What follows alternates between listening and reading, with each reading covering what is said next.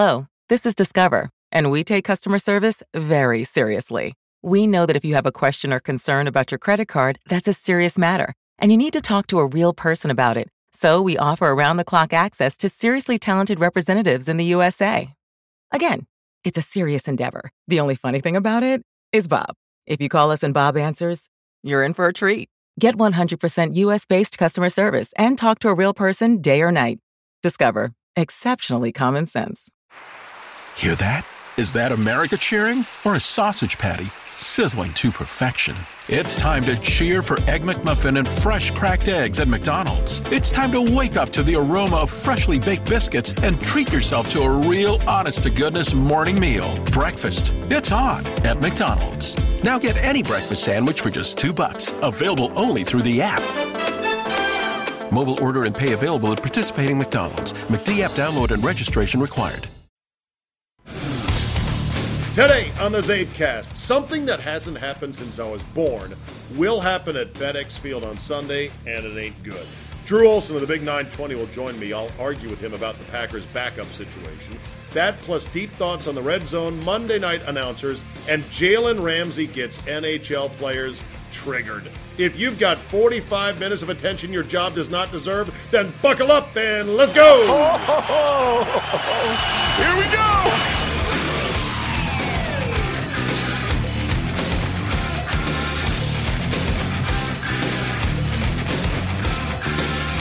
Wednesday, September 12, 2018. Thank you for downloading. We are just 2 days away from the Zabecast Premium for Week 2. It is Football Friday 5 Ways. I've got You're Looking Live Week 2, a new feature called Big Man on Campus, a college football roundup in all its glory and tradition. Mr. X on Gambling 101, Agent Joe Panos talking about what it takes to get paid in the NFL, and author Jeff Pearlman with his new book on the USFL. Fridays, by the way, can be yours for just $4.99 a month. Being a premium subscriber does help this channel. It does help this effort. It does help this podcast. And yes, it unlocks Friday. Is it worth $5 a month for the Friday show?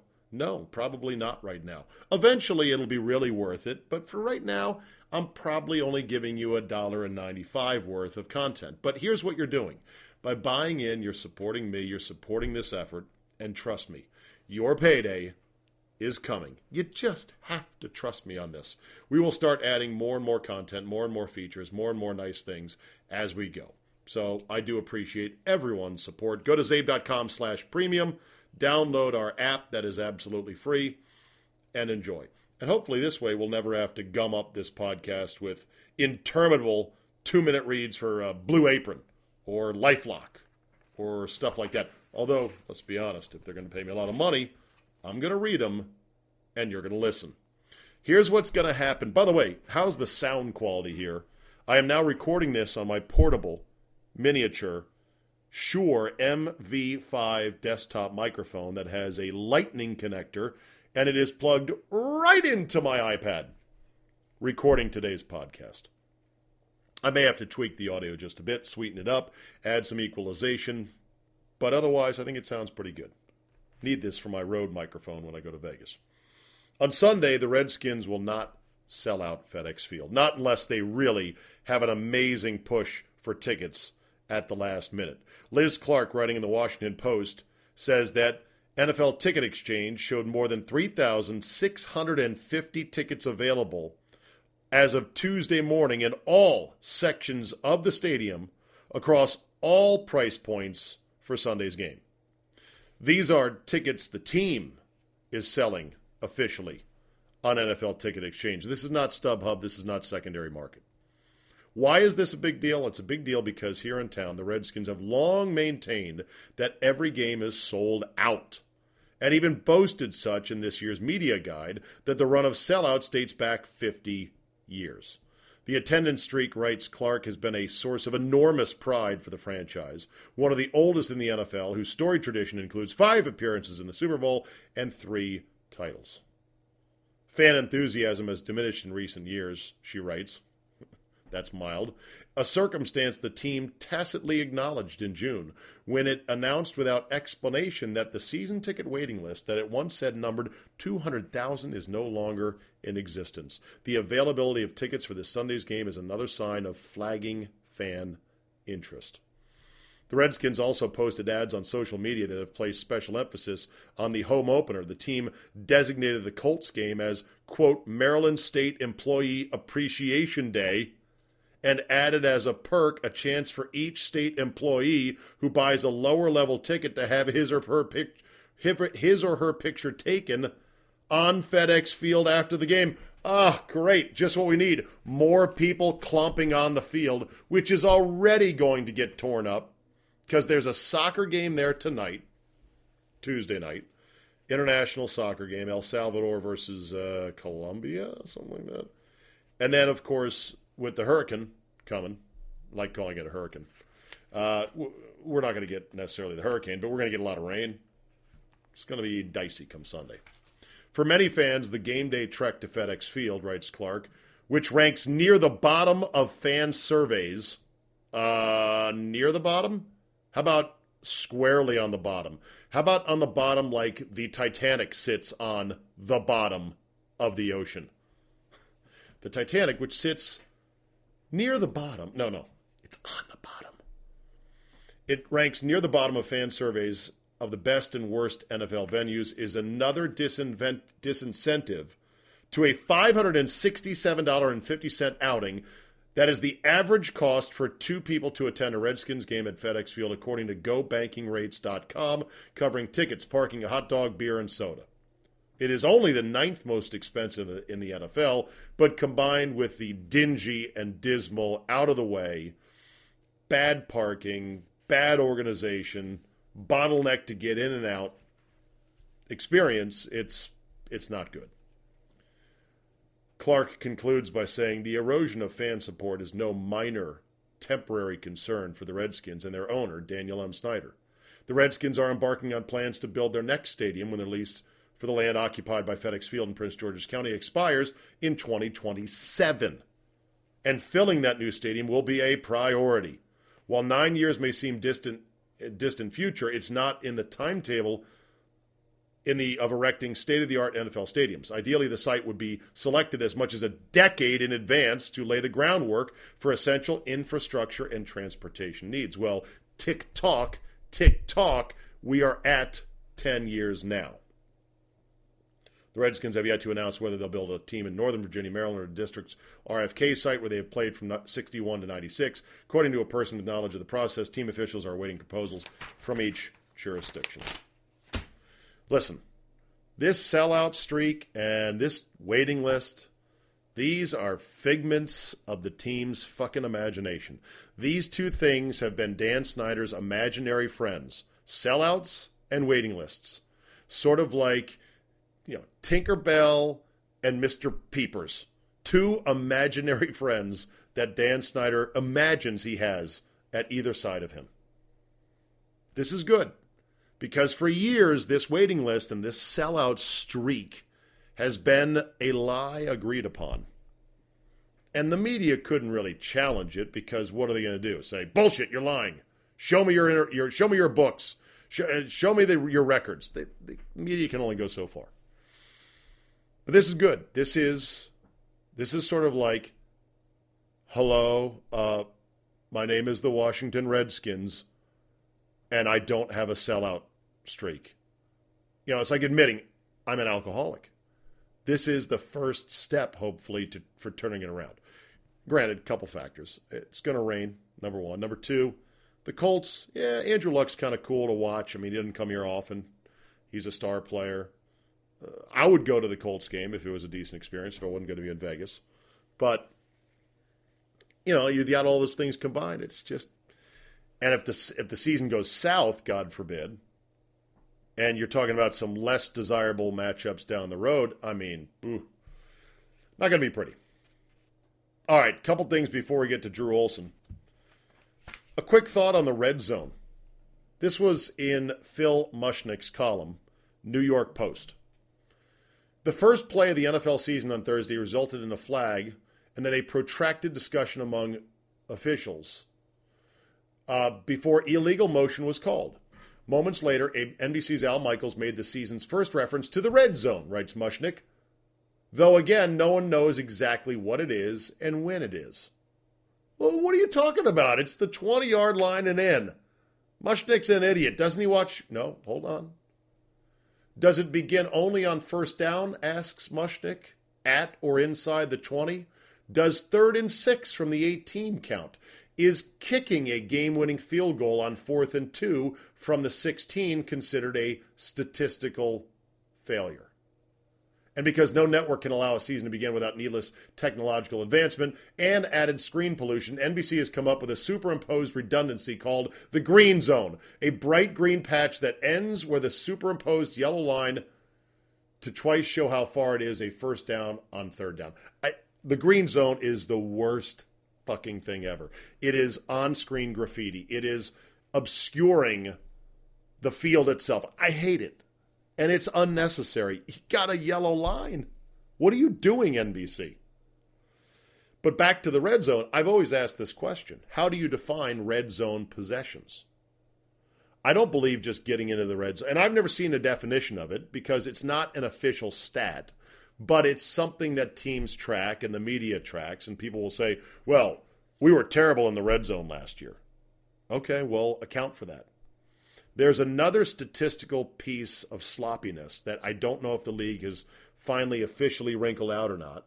But basically, when you're talking scoring offense in the NFL and scoring defense, special teams touchdowns and defensive touchdowns are not peeled out of the equation in terms of who's the leading offense in the league. Well, it's the Rams at 31.6 points per game.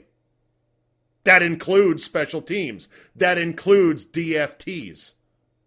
Because either someone's too lazy to pull them out, or, I don't know, maybe there's some logic in doing that. That needs to get cleaned up as well.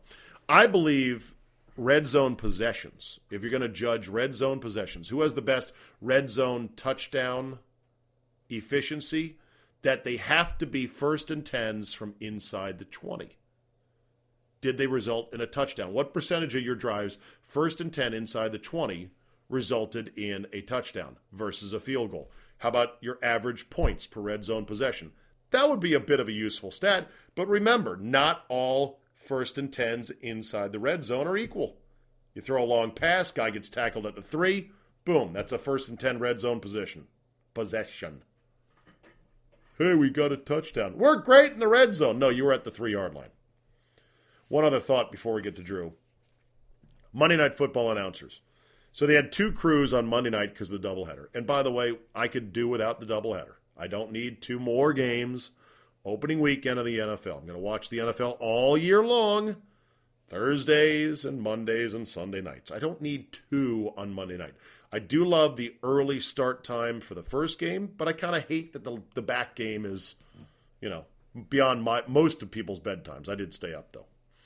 So the alternate crew was one Beth Mowins, along with Brian Greasy and Laura Rutledge on the sidelines. Beth Mowins is not good. I'm sorry to say that.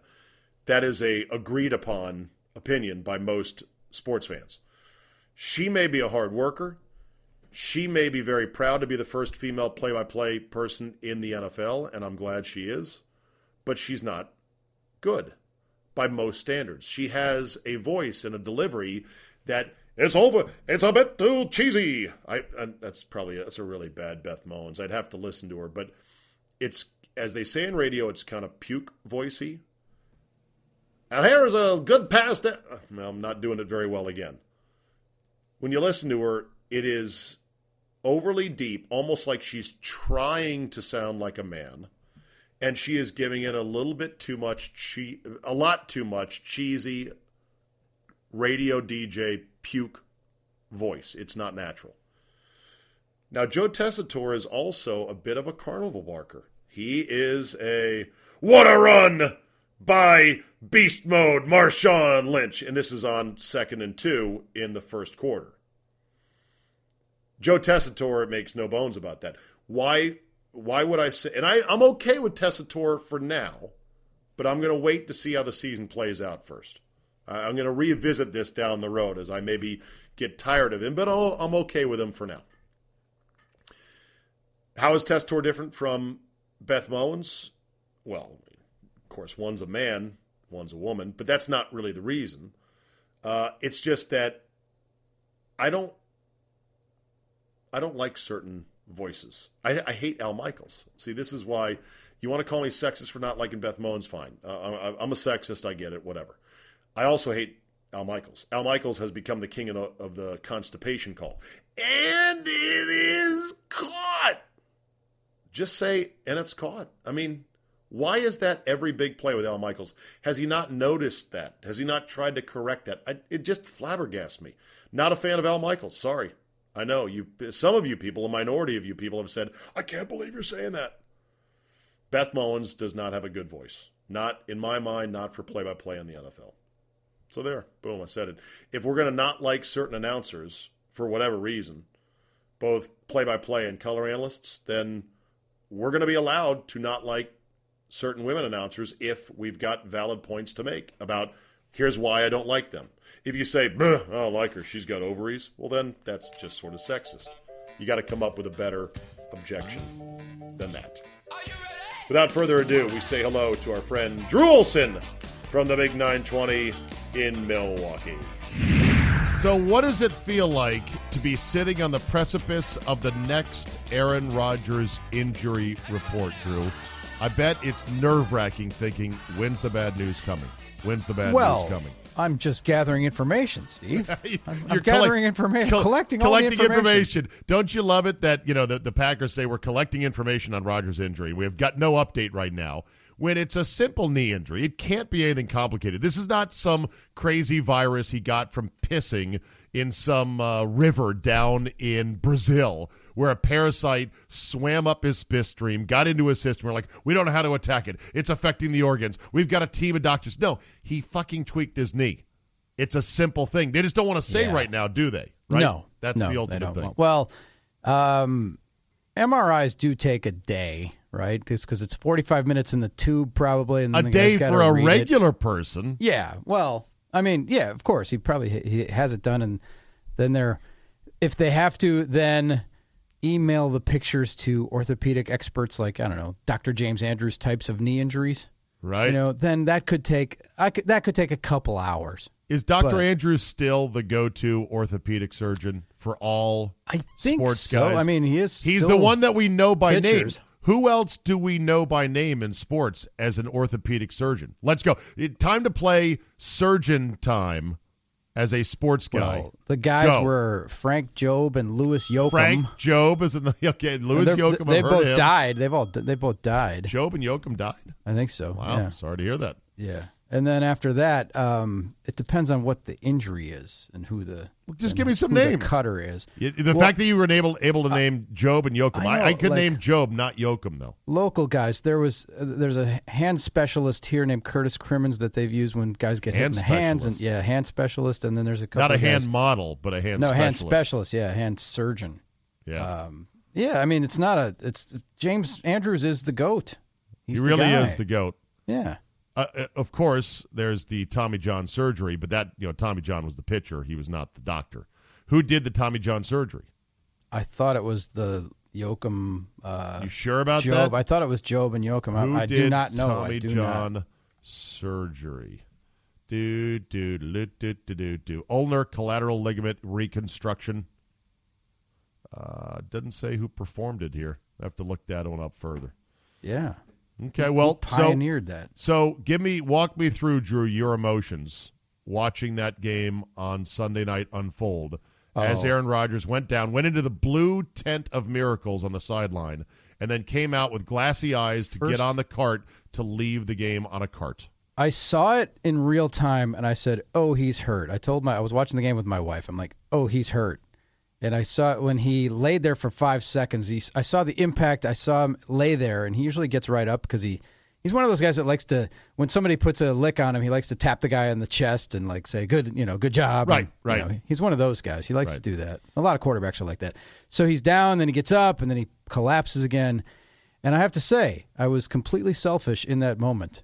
I cared about Aaron Rodgers' knee in how it would affect me because I remembered how awful it was last year doing shows when Brett Hundley was playing and we had to consume the NFL like the rest of you schnooks. Right. Spaghetti noodles and ketchup. Exactly. There's a bunch of schnooks. Life sucked. It was awful. Meaningless And you football. had been, in that moment, you had been instantly sentenced to another year of hard labor in the NFL. Fucking year, yes. You thought you had just gotten sprung, like you're walking out of the prison gates. Exactly. And then as soon as you're through the gates, a bunch of cop cars roll up with their lights on, boom, and they're like, nope, we're arresting you again, but you're back in prison. Yeah, exactly how it felt. It's like, oh my God. Did you think like I did, and unfortunately I had to tweet this with my big stupid mouth, that Rodgers should not go back in the game? Of course I did. You did. You thought that as well. Anybody sane when you're down 20 and Khalil Mack is like rampaging through you like he's playing sixth graders? Yes. What are you bringing him back for when you're down 20-0? Even if he's okay, live to fight another day. Yeah, and we don't know. I guess only a doctor would know if he did more damage playing. Well, yeah, they would say the fact that he came back. The Packers are notorious. The phrase around here is the high side of caution, and they are to a fault. Yeah, they hold guys out like 2 weeks longer than guys. Guys are chomping to play by the time the Packers. But wait a minute. Wouldn't the high side of caution be keeping Rodgers out of the game? Well, that's what tells me that it wasn't as bad. It was as bad. Sprain he or couldn't walk. Yeah, initially. I mean, if you've ever been playing hoops and hyperextended or done something funky, and it's like, oh man, and you think for a little bit that it's like awful, and then you walk around a little bit, and it's like bounce back a little bit. Yeah, I've done that. All right. Hell, I just did that a couple of weeks ago. I stepped in a hole in my yard cutting the lawn, and I'm like, oh man, and I've had both knees cut. So I thought, oh, that's going to be, and it wasn't as bad as it ended up being. You've had both knees worked on? I've ruptured both patella tendons, which is not good. A rupture. Yeah. Not a tear. People would say, oh, did you do your strain. ACL? No, ACL would have been a day at the beach. Mine was the thing where the tendon that runs over your kneecap and attaches to your shin bone ruptures, and your kneecap goes up to about mid-thigh. Oh, my God. And your leg becomes a noodle, and you can't walk. How'd you do that each time? Both times freak accidents. It's both are long. Both are long. Yeah, and you need beer stories, and it's not about me. It's about Aaron Rodgers. In these parts, just give me the abbreviated version, for God's sakes. Now I'm too curious. Well, one time I did it. Actually, this is so stupid. It's embarrassing, but I'll tell it because it's full disclosure on the Zabecast. Just give me the 30-second explanation. Bucks. Well, the first one I was on stage with my buddy's band and tripped over a monitor. Oh shit. Yes. What age were you? I was 40. Okay. Probably. No, late, probably mid-30s. And the other one was? The other one was probably 7, 8, 9 years later at Bucks Media Day. It wasn't even Bucks Media Day. The Bucks had a thing where they had a media game where the Bucks, at the Bradley Center court, they let the media play. So you played pickup hoops at 48 years old. I was 40-something. Yeah, early 40s, I think. Okay. And in the layup line, I was feeling good, getting a sweat. And I used to be able to play, Zabe. And I wanted to see how close I could get to dunking in front of my friend Larry Kristoviak, who was the coach at the time. Whoa. Time out. At 40-something years old. Yes. Drew Olson, who goes 6'1", 6'0", 6'0" on a clear day. Yeah. With quite a few baseball buffets loaded into his system from years and years, decides you're going to try to show how close you can get to dunking? Yes. And how close did you get to dunking that day? Good. Well, until my knee exploded. I mean, yeah. I mean, I was rim high on the first couple of attempts, and then I just tried to see how high I could get, and it was. I heard a pop when I landed. It was in front of Larry Kristoviak, who was like, "Oh my God! Oh my God!" Did you sue the Bucks? No, but the thing it was the best thing that could have happened. Because both cases, both cases. Years of running and jumping. I was a high jumper and all that crap, and playing basketball and all that. Ground my knees down to nothing. And I did the one thing on stage, and my wife was there to take me to the hospital that night. And then the next thing I did it in the Bucks facility. The trainer took me into the locker room. It was like I was a player. I was in the locker room watching on TV as the media game was going on, and the guy was tending to me. And then I went to the hospital again. I had surgery on both times. If I had been the doctor told me, like, you were down to nothing. If you had stepped off a curb, it would have ruptured. If you had just been jogging by yourself, it could have gone. I could have been laying in the woods in a park by my house drinking pond water and eating grubs until someone came upon me. Wow. So it did. So it was going to go. It was going to go at some point. Might as well go while you in nearly public while I had help. While you nearly dunked on Larry Kristowiak. Because that's the story. That's the story. I was trying to impress dunk right and in he laughed. He goes, yeah, you were feeling good. You were trying to show off. He came and saw me. He was teasing me. He still does to this day. So Hilarious. You could, at 40-something years old, chock full of free baseball writer buffets over the years, you could still touch the rim at 6 foot nothing. Yep.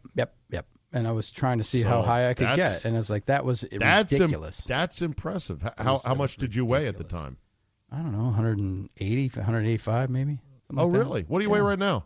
Since we're getting personal, I'm at 194 right now. Okay, good. And what is that the weight you want to be at? Nah, I'd like to be under 190 something. You know, so you're only 5 over. Yeah, as long as I don't have a 2 in front of my, on the left side, I'm happy. So the deal with Rodgers. I mean, yes. So what do you think is the best case scenario going forward for the Packers? How would you manage this injury? Because we don't know. They're collecting information. Yeah, Let's assume he's going to have to miss some games. How do you manage it, and what is your backup situation? Why do you assume that? I don't assume he's going to. This is a guy that came up under Favre, man. He saw the Iron Man, and he will be supremely motivated to play. Like, this is one of those deals where they'll have to, shackle him to not have him play. Okay, so time out then. He's going to play a whole season on a compromised knee. Yeah, if need be, yes, he would. Is there a comp for this? He just sat out Is there a comp, Drew, for this?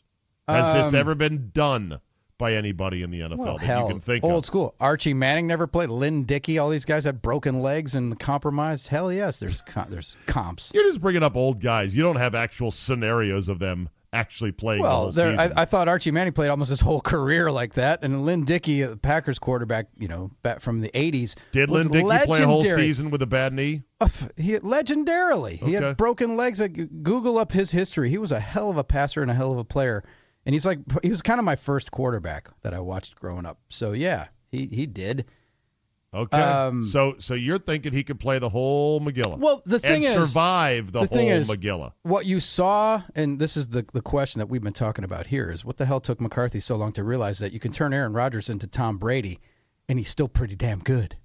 You don't have to do 7-step drops and let him extend plays and run around for 10 seconds before he finds somebody on a broken, drawn up in the dirt route. You can make him surgical like they did in the second half, and he was awesome.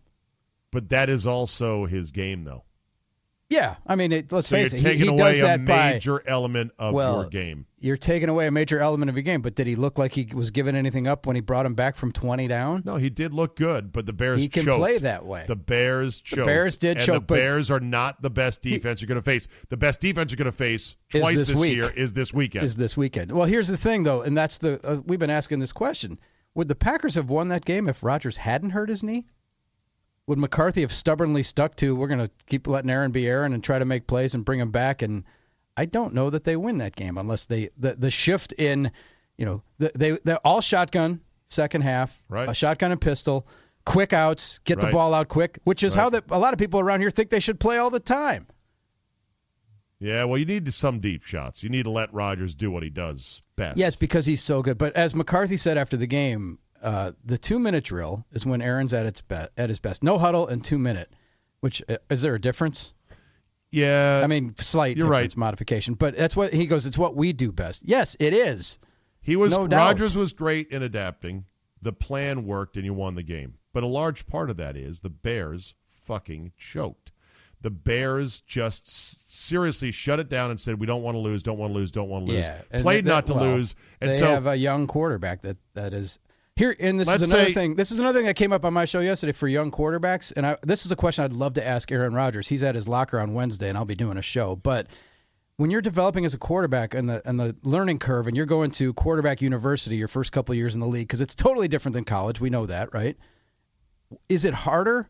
Is one of the hardest things in your development learning to play with a lead, learning to know when to take shots, and having that internal devil on your shoulder, protecting a lead for a young quarterback? has to be, I would think, harder than having to come back and bring a team back. Everybody puts value on comeback victories. Protecting a lead at the end of a game or in the fourth quarter, I think, would be really the measure of, It's hard, but you still got to make plays. You still have to make plays, and you still have to play the game with your own mind But you could see frame. Trubisky checking down, and it looked to me like he had receivers open on deeper routes, and he was playing safe or running out of the pocket. Well, it's like in golf. You got a good round going. All of a sudden, you're like, just hit the green.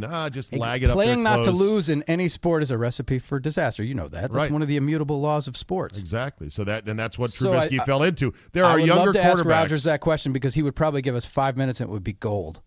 Well, then take day off from your show and go ask him. Yeah, I wish. Go force your way to the front of the locker. I will send it to my people, and I will force have your way ask. to the front of the locker and ask that question. Do you know how many questions you got to get hit with on Wednesday?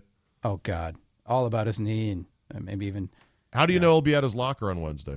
Because he always is. That's when he does his availability. He doesn't do it in the auditorium because Favre did it in the auditorium, and he wants to be a man of the people and show that he's just a regular guy. And it's actually inconvenient as hell, and there have almost been fights in the scrum, and it's probably not a good thing, but it's the optics, and he does it at his locker. He prefers to do it at his locker rather than in the auditorium. Let's which would talk be more about comfortable for everybody. Let's talk about the elephant in the room, the backup quarterback. For the second straight year, it appears that your brain trust has completely whiffed on a credible backup for Aaron Rodgers. Yeah. In part you say that's, again, malpractice. They went from Brett Hundley, and they decided this guy who looked as bad as, he looked like a guy who was 0-16 last year, right? He looked like shit. He looked like he was overwhelmed Brett Hundley from the was minute awful the game too. started. And part of you says, okay, that's, general managerial malpractice to not have a better guy. But then the other part of you just says, if Rodgers goes out, it doesn't matter. There isn't another one, and no one can hold the ship, and no one can do what he does. No one can approximate it. That's a fatalistic. That is a fatalistic. And it should be. That's a fatalistic bullshit attitude. You guys need a credible backup that can hold the fort for 6 weeks. You didn't have one last year. You don't have one this year. Malpractice. And who are those guys? I don't know. That's Who just it. who has talked about this offseason that you can maybe go out and get? Nick Foles was the anomaly. Those guys, backup quarterbacks are backup quarterbacks. Nick Foles could have been had. Yeah. In theory. But then would Nick Foles have been Nick Foles if he had backed up Aaron Rodgers instead of Carson Wentz? You just never know. I'm fatalist on it. I think that come on, Nick insert Foles anybody, and if Rodgers goes out, the drop off is so big and it's so colossal a hit that they can't recover anyway. Drew, you're being delusional. Nick Foles had a 27 touchdown over 2 INT year with Chip Kelly in Philly. Now he regressed to his normal state after that, but Deshaun Kaiser and Brett Hundley don't have that kind of record behind them. You guys need a decent mid-level veteran QB to back up Aaron Rodgers. And if you don't get one next year, shame on you guys. We had, in the history, go back to the Favre thing, they had Brunell and Aaron Brooks. They had guys, Hasselbeck. They had guys that went on to do other things. Even Matt Flynn had some success here as a backup just holding the fort. But for the most part, when you have the guy, I mean, did they worry about who Tom Brady's backup was? I mean, they got rid of the best backup. Tom Brady's in backup, Matt Castle, went 11-5. Which says what? He was awesome, or their system is awesome, or what, or both? It says that either Castle I think was the better. Patriots have a better, more balanced, and probably a better coach. As much as Castle sucks, he was still good enough to go 11-5 in their system. You have two guys, last year Hundley, this year Kaiser, who should have trainee affixed to their jersey when they come in. And that's a damn shame. Well, all right. Hundley had all the time in the system, in the film room, in the exhibition season. And McCarthy said, I feel great about our quarterback room right now. I like the look of it. You got to, I mean, Zabe, I know this is a foreign discussion to you because you've never had one of these franchise type quarterbacks. It just doesn't matter. The drop off is so big, and it would be such a shock that it really doesn't matter. This is where you're wrong. We'd be stunned. This is where you're wrong. You don't understand what it's like to live like the rest of the league. Well, I saw it for half the season last year, and it sucked. Yeah, right. But you don't live that. That was an anomaly. How could you even get fired up to do shows after that? And it's like, hey, we're looking forward to the game. Bro, you have no idea. You Packer fans were thrown. You were evacuated from your apartment due to a hurricane for 6 months, and you went to some shitty apartment on a skeevy part of town, and you're like, man, this sucks. I hate being here. I can't wait to get back home again to my nice warm mansion. And now you're back. The rest of us have been living from one shitty apartment to the other. True. We've lived through John Beck. We have seen Patrick Ramsey. We have floundered with the Shane Werfels of the world. And we go into week. Yes. Shane Werfel. That's a combination, by the way, of Danny Werfel and Shane Matthews. Shane Matthews and Danny Werfel. Yeah. Look at the jersey of shame that the Browns fan put together with all the names on it. Absolutely. So get a good backup. Would you take Cutler? Cutler's the one guy who's sitting out there, played last year. There's another guy out there who's doing a Nike commercial right now that everybody forgets is probably better than half the quarterbacks starting in the league. Have you asked the Kaepernick Cutler question on your show? I have not yet, no. I didn't. Cutler, he's doing reality TV. No one here likes Cutler. He should have gotten like playoff shares and stuff for all the years that he helped the Packers. He's been one of their most valuable quarterbacks while playing for the Bears. He was one of their most valuable quarterbacks. Jay Cutler could save your season. Oh, God. I know you don't want to hear it. I'm here to tell you, though, he could save your season. It's an unthinkable thing. He is I'd rather have Tony Romo come out of the CBS booth and strap it up. Romo would be another one, although he's now 2 years out, and so that gets to be a little dicey. But so is Kaepernick. But why not Kaepernick then? He's still working out. Well, again, there's two elements. One is 2 years out. Number two is that he wasn't very good in his last season. Although he was okay, he had good numbers. Team wasn't very good around him. Yeah. And then the third thing is the off-field stuff. At this point, I don't think you can convince him to come back and play because he's too invested in his new career and his new image. Probably. His new image, his whole shtick, for lack of a better word, would be ruined by coming back to play for the Packers and by going 2-6. In an 8-week stretch in which Rodgers might be on the shelf. So perhaps. I think he's going to say a hard no to that. Kind of like Randy Jackson in American Idol. Nah, dog, nah, that's a no for me. In fact, that's a hard no, man. Can't do that. Well, what makes Cutler more attractive than Cap? Just the fact that he played last year. He played last year. He is in reasonably good shape for a quarterback, and he could. He knows. It didn't look like he was in that good of shape when he played, actually. Well, the bottom line is he played last year. So he's most in touch with the game, and he's a veteran. He's a veteran who has been through a lot of games, and while he throws some shitty, ill-advised passes, he knows how to play. He's been to an NFC championship game. There's very few guys that are 1 year out, still under 40 years old, have played an NFC title game, and might do pretty well. And the only guy is Cutler. But it's an unthinkable thing given how much Packer fans hate him. But you beat him so much, how can you hate him? He was your bitch. True. Take him in, put him on the dog chain, make him cook the meth like Jesse at the end of Breaking Bad, and just deal with it. That's what I'm saying. Is Matt Flynn still available? Might be. Bring him back. Might be. There's no handy list of Jason NFL Campbell. Quarterbacks. Guys that are playing in the touch league now that are, Jason Campbell. You had him, didn't you? The touch league? Yeah, in touch football league. Isn't that where guys go? It's hard to find I thought you were talking about an actual league that was touch. I'm talking touch football. You're like the touch league. I'm like, what touch league are we talking about? Tavares Jackson, Jason Campbell, Matt Flynn. Are you looking at this point? It doesn't. Are you looking at a list right now? I'm just throwing names out there. Oh, okay. Because I need to find a list of quarterbacks who are sitting at home waiting for the phone to ring. The one that comes to mind for me is Matt Flynn because it's still McCarthy, and if he's in any kind of shape, bring him back. That wouldn't be necessarily the worst thing in the world. He's done it before. Yeah, I mean, why not? Hell, whether it's Deshaun Kaiser or Randall Cobb, was the emergency quarterback last night. We're to the point where if Rodgers goes out, it doesn't matter. Okay, I've got to break you and other Packer fans of this thinking. You've got to stop saying that. We're realist. If Rodgers gets hurt, season over. Your expectation of anything, they could be not if he's gone for 8 weeks. They could be 8-1, and if Rodgers goes out, people are like the season's over. You are envisioning a cataclysmic injury that knocks him out for the year. I'm talking about an 8-week injury. How often do those happen? A lot, all the time. Really? Yes. When do quarterbacks miss half the season? Yes, with shoulders and ankles. Maybe guys just play collarbones. through it or something, because it just seems like to me that it's like the whole enchilada. You either miss like a couple series or you miss the season. No, Drew, you're being way too fatalistic and a little bit Well, and dramatic. that's because you need to shake yourself. We've had quarterbacks I'm gonna slap you right now. We've to had say, 2 quarterbacks in 25 years. I'm sorry. I know. I'm trying what to we're tell used to. See, again, you're now in a shitty 1-bedroom apartment, and you're saying, well, this doesn't matter. I'm just going to die in this apartment. We're in an apartment that looks okay, but now we're realizing the walls are thin and the neighbors are kind of like, sketch. It's like it looks okay from the surface, but it's not like there. No, you're in your own home, beautiful big mansion with Aaron Rodgers, but you're afraid because you haven't paid the mortgage in about 8 months that you're about to get evicted. And so you're dreading every knock on the door, you're dreading every phone call that comes into the house, and you're hoping and praying you can sort of last it out.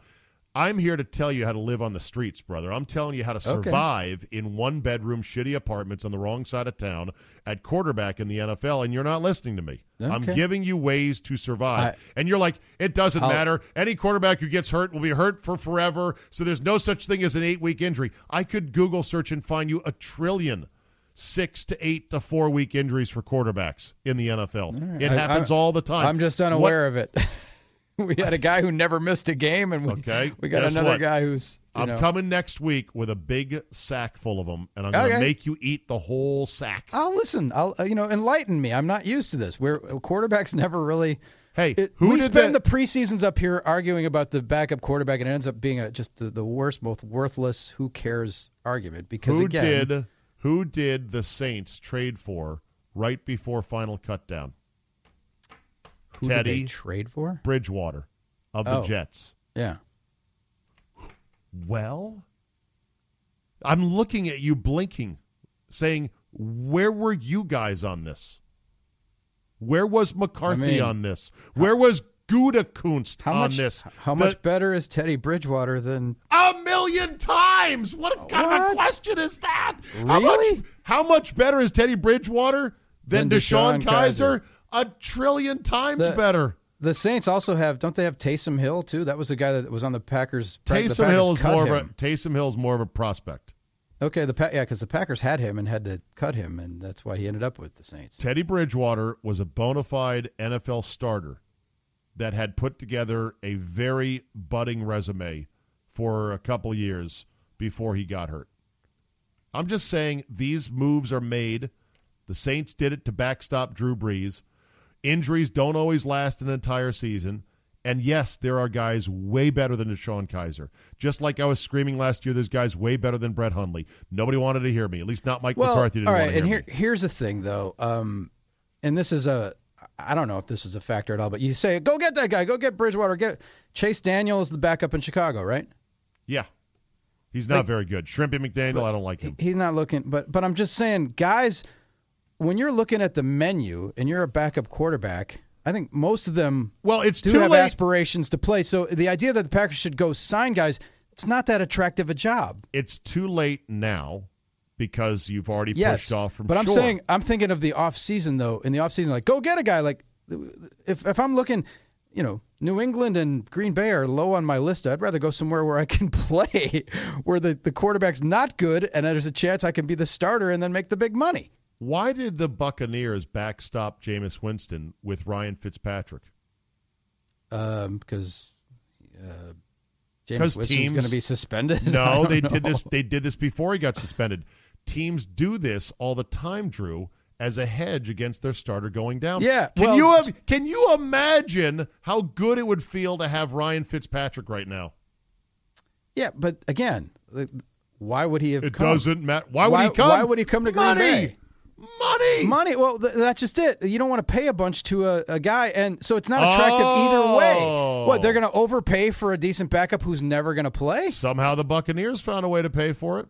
Yeah, but they're not paying their guy $140 million guaranteed. Trust me, the money can be found. That is a dodge. That is an excuse. And then the quarterback has to want to come there because Ryan Fitzpatrick probably thinks, okay, this guy's not Pro Bowl established yet. Ryan Fitzpatrick knew that he wasn't going to play in Tampa.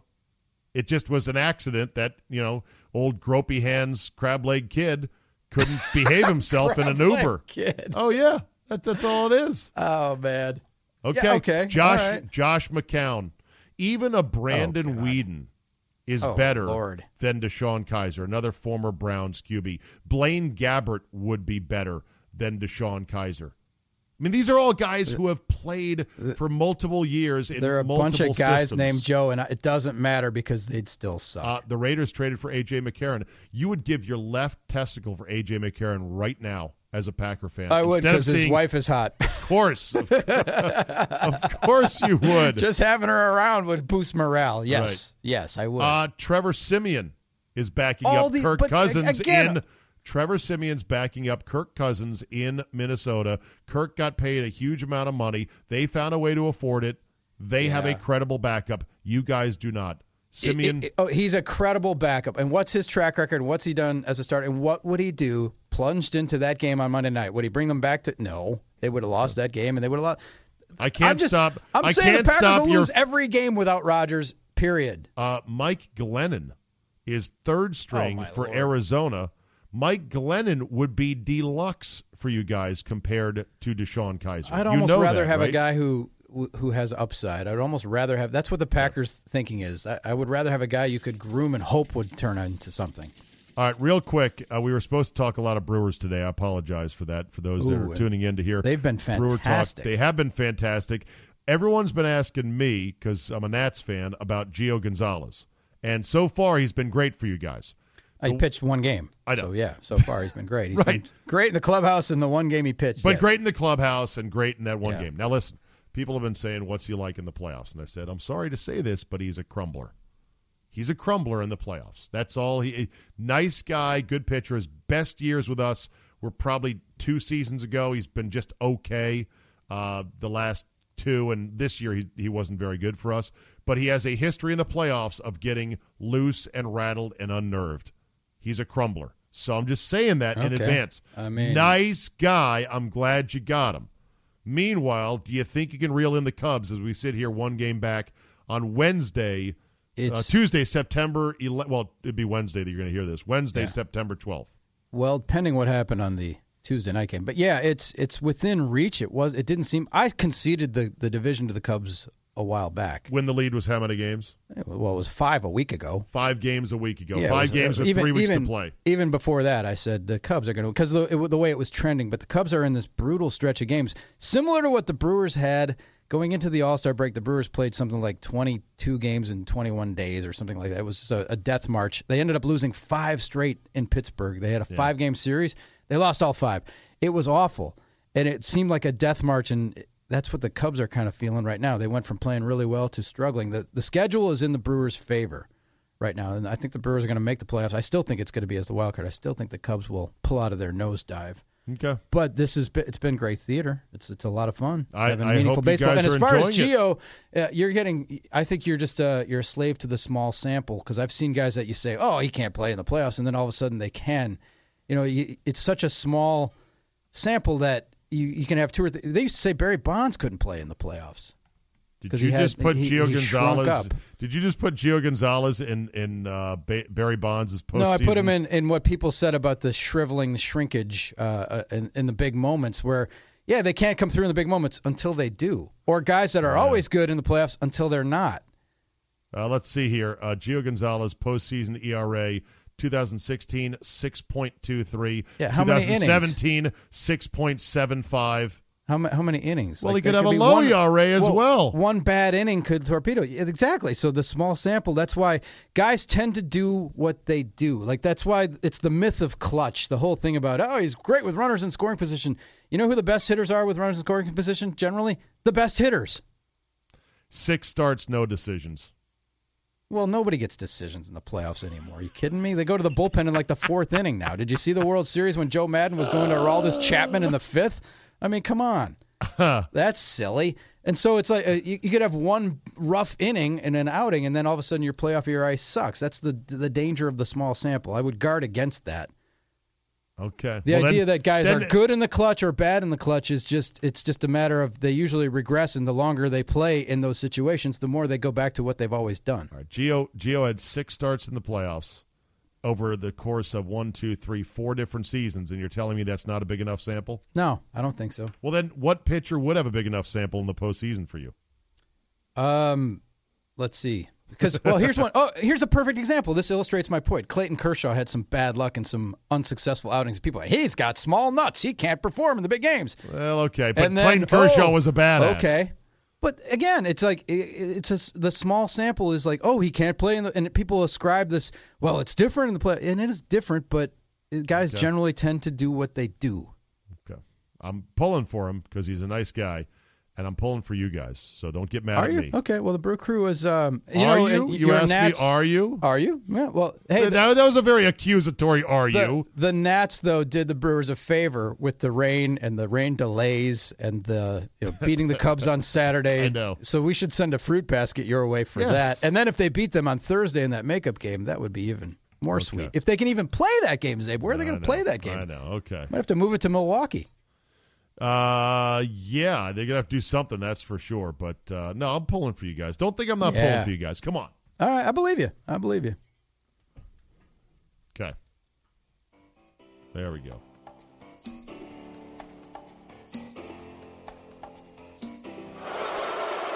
I'm not a good guy. I'm the guy. Fuck that guy. Fuck that guy. See, we wasted too much time talking about my fucking knees. My fuck that guy this week is Carlos Ramos. I know you've teed this up on other pods, I'm sure, Zabe, and on the shows. The umpire in the chair Serena umpire Williams match. And it's not that he was over officious or that he comported himself badly. It's the fact that this controversy. I've been watching tennis my whole life. Granted, not as much in the last 20 years as I did earlier in my life because it's been less appealing and less interesting to me since back in the day. But I went my whole life without knowing, ever, hearing the name of a chair umpire. And now Carlos Ramos has been thrust in, and I have a feeling that this is going to be the start of a trend, and they're going to start having their moments. So you believe he was out of line? We get enough. Not even. I don't even think so. But the fact that this controversy happened, now I have to be aware of chair umpires, and it probably won't be the last time we hear the name and the controversy in a sport where it's been. Do you know any PGA rules officials? Yeah, Slugger White. There's one. Joe Dye. You know a couple. Wow, that's amazing. But I have never. I'm a golf nerd, man. I've gone through my life not knowing the name of any chair umpire or even caring about them, and now I do. Well, you can I fear the trend. You can thank Serena for that because she threw such a fucking fit, and she has so many enablers in the media that they made it a referendum on this chair umpire who has umpired 7 Grand Slam finals, is one of a handful of gold badge umpires. He did the Olympics as well. He's known as a bit of a hanging judge because he's kind of by the book. But the only reason you know his name now is because Serena just couldn't accept the fact she was getting her ass kicked and that her coach was trying to give her signals. Shit gets called, man. Grow up, don't act like such a baby, and then you won't know the name of these chair umpires. All right, well, Carlos Ramos been at it a long time. He's been in high-level things. 2 words for you. Jeff Triplett. Doesn't necessarily mean you're good. Or Steve Javie. I said this. I said, I don't know enough about tennis. He could be like the Steve Javie of tennis where he just does shit. You're like, what are you doing, man? Calm the fuck down. No one's here to see you. He could be like the Cowboy Joe West of chair umpires, right? Yeah, and the last thing we needed was more ignominious and famous fucking chair umpires. So to Carlos Ramos. Fuck that guy. My fuck that guy this week. This was amazing. You know we launched the Zabecast Premium, the Friday Football 5 Ways podcast. Yes, it costs a whopping $5 a month to get it. And I said all along, you're not really buying a $5 show once a week. You're supporting this podcast, okay? Well, one guy, I don't know who it is, created a Twitter account with a vulgarity attached to my name and a link to a free download of the Friday show. And I thought to myself, bro, you got to really hate me a lot to go around and say, I'm going to unlock Zabe's premium content and tweet it out. That is some serious. Wow. You need to get a Next fucking level. life. Yeah, exactly. So to that guy, I say, fuck that guy. For more Drew Olson, go to the iHeartRadio app, listen to his show on the Big 920 in Milwaukee, Wisconsin, and tweet at him obsessively at Drew Olson, MKE. I welcome all the 1%ers. It's fun. Let's end with this today. Jalen Ramsey, trash talker extraordinaire for the Jacksonville Jaguars, is able to get into just about anybody's heads. This is hilarious. He has now got NHL players, hockey players, triggered over something he said. ESPN, the magazine feature by Mina Kimes on the trash-talking Jags DB, somehow swerved upon hockey. Said Jalen Ramsey, quote, he said he's, or not quote, he didn't say this, but in the Mina Kimes piece, Kimes writes, Ramsey's never tried skating, but if he trained for 6 months, he said, he could probably crack the NHL. There was no chance, she writes, that the single line wouldn't catch the attention of hockey fans and media members, some of whom decided to have a little fun with it.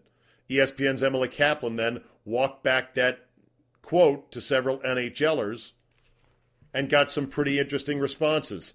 Jack Eichel, quote, I think it's insulting to our league, unquote.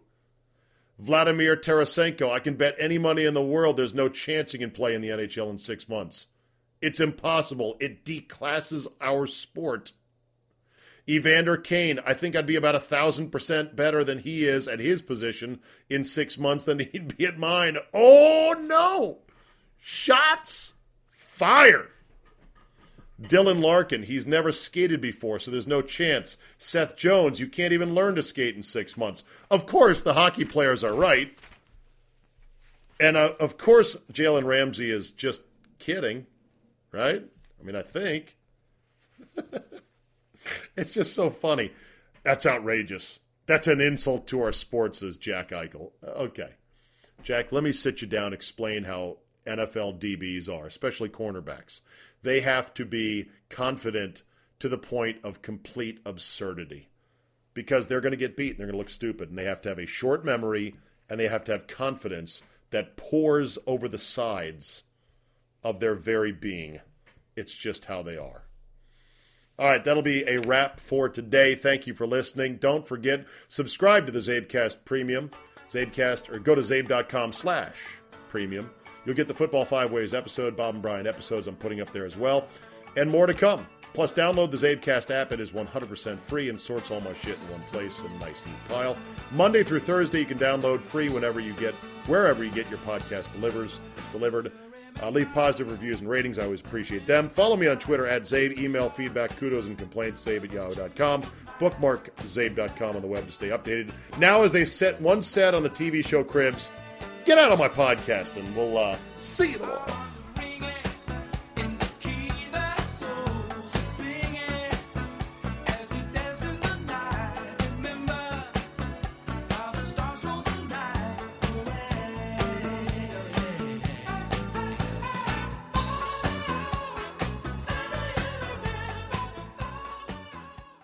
At Vanguard, this is more than just a retirement plan. This is your cappuccino date in Italy, the beach house with the matching bicycles. It's your rental car down memory lane, and weekends reuniting with friends from over the years. This is the future you imagined, and Vanguard is here to help you build it. Because at Vanguard, you're more than just an investor. You're an owner. Discover the value of ownership at Vanguard.com. Fund shareholders own the funds that own Vanguard. Vanguard Marketing Corporation, distributor. Hear that? Is that America cheering or a sausage patty sizzling to perfection? It's time to cheer for Egg McMuffin and fresh cracked eggs at McDonald's. It's time to wake up to the aroma of freshly baked biscuits and treat yourself to a real honest-to-goodness morning meal. Breakfast, it's on at McDonald's. Now get any breakfast sandwich for just $2. Available only through the app. Mobile order and pay available at participating McDonald's. McD app download and registration required.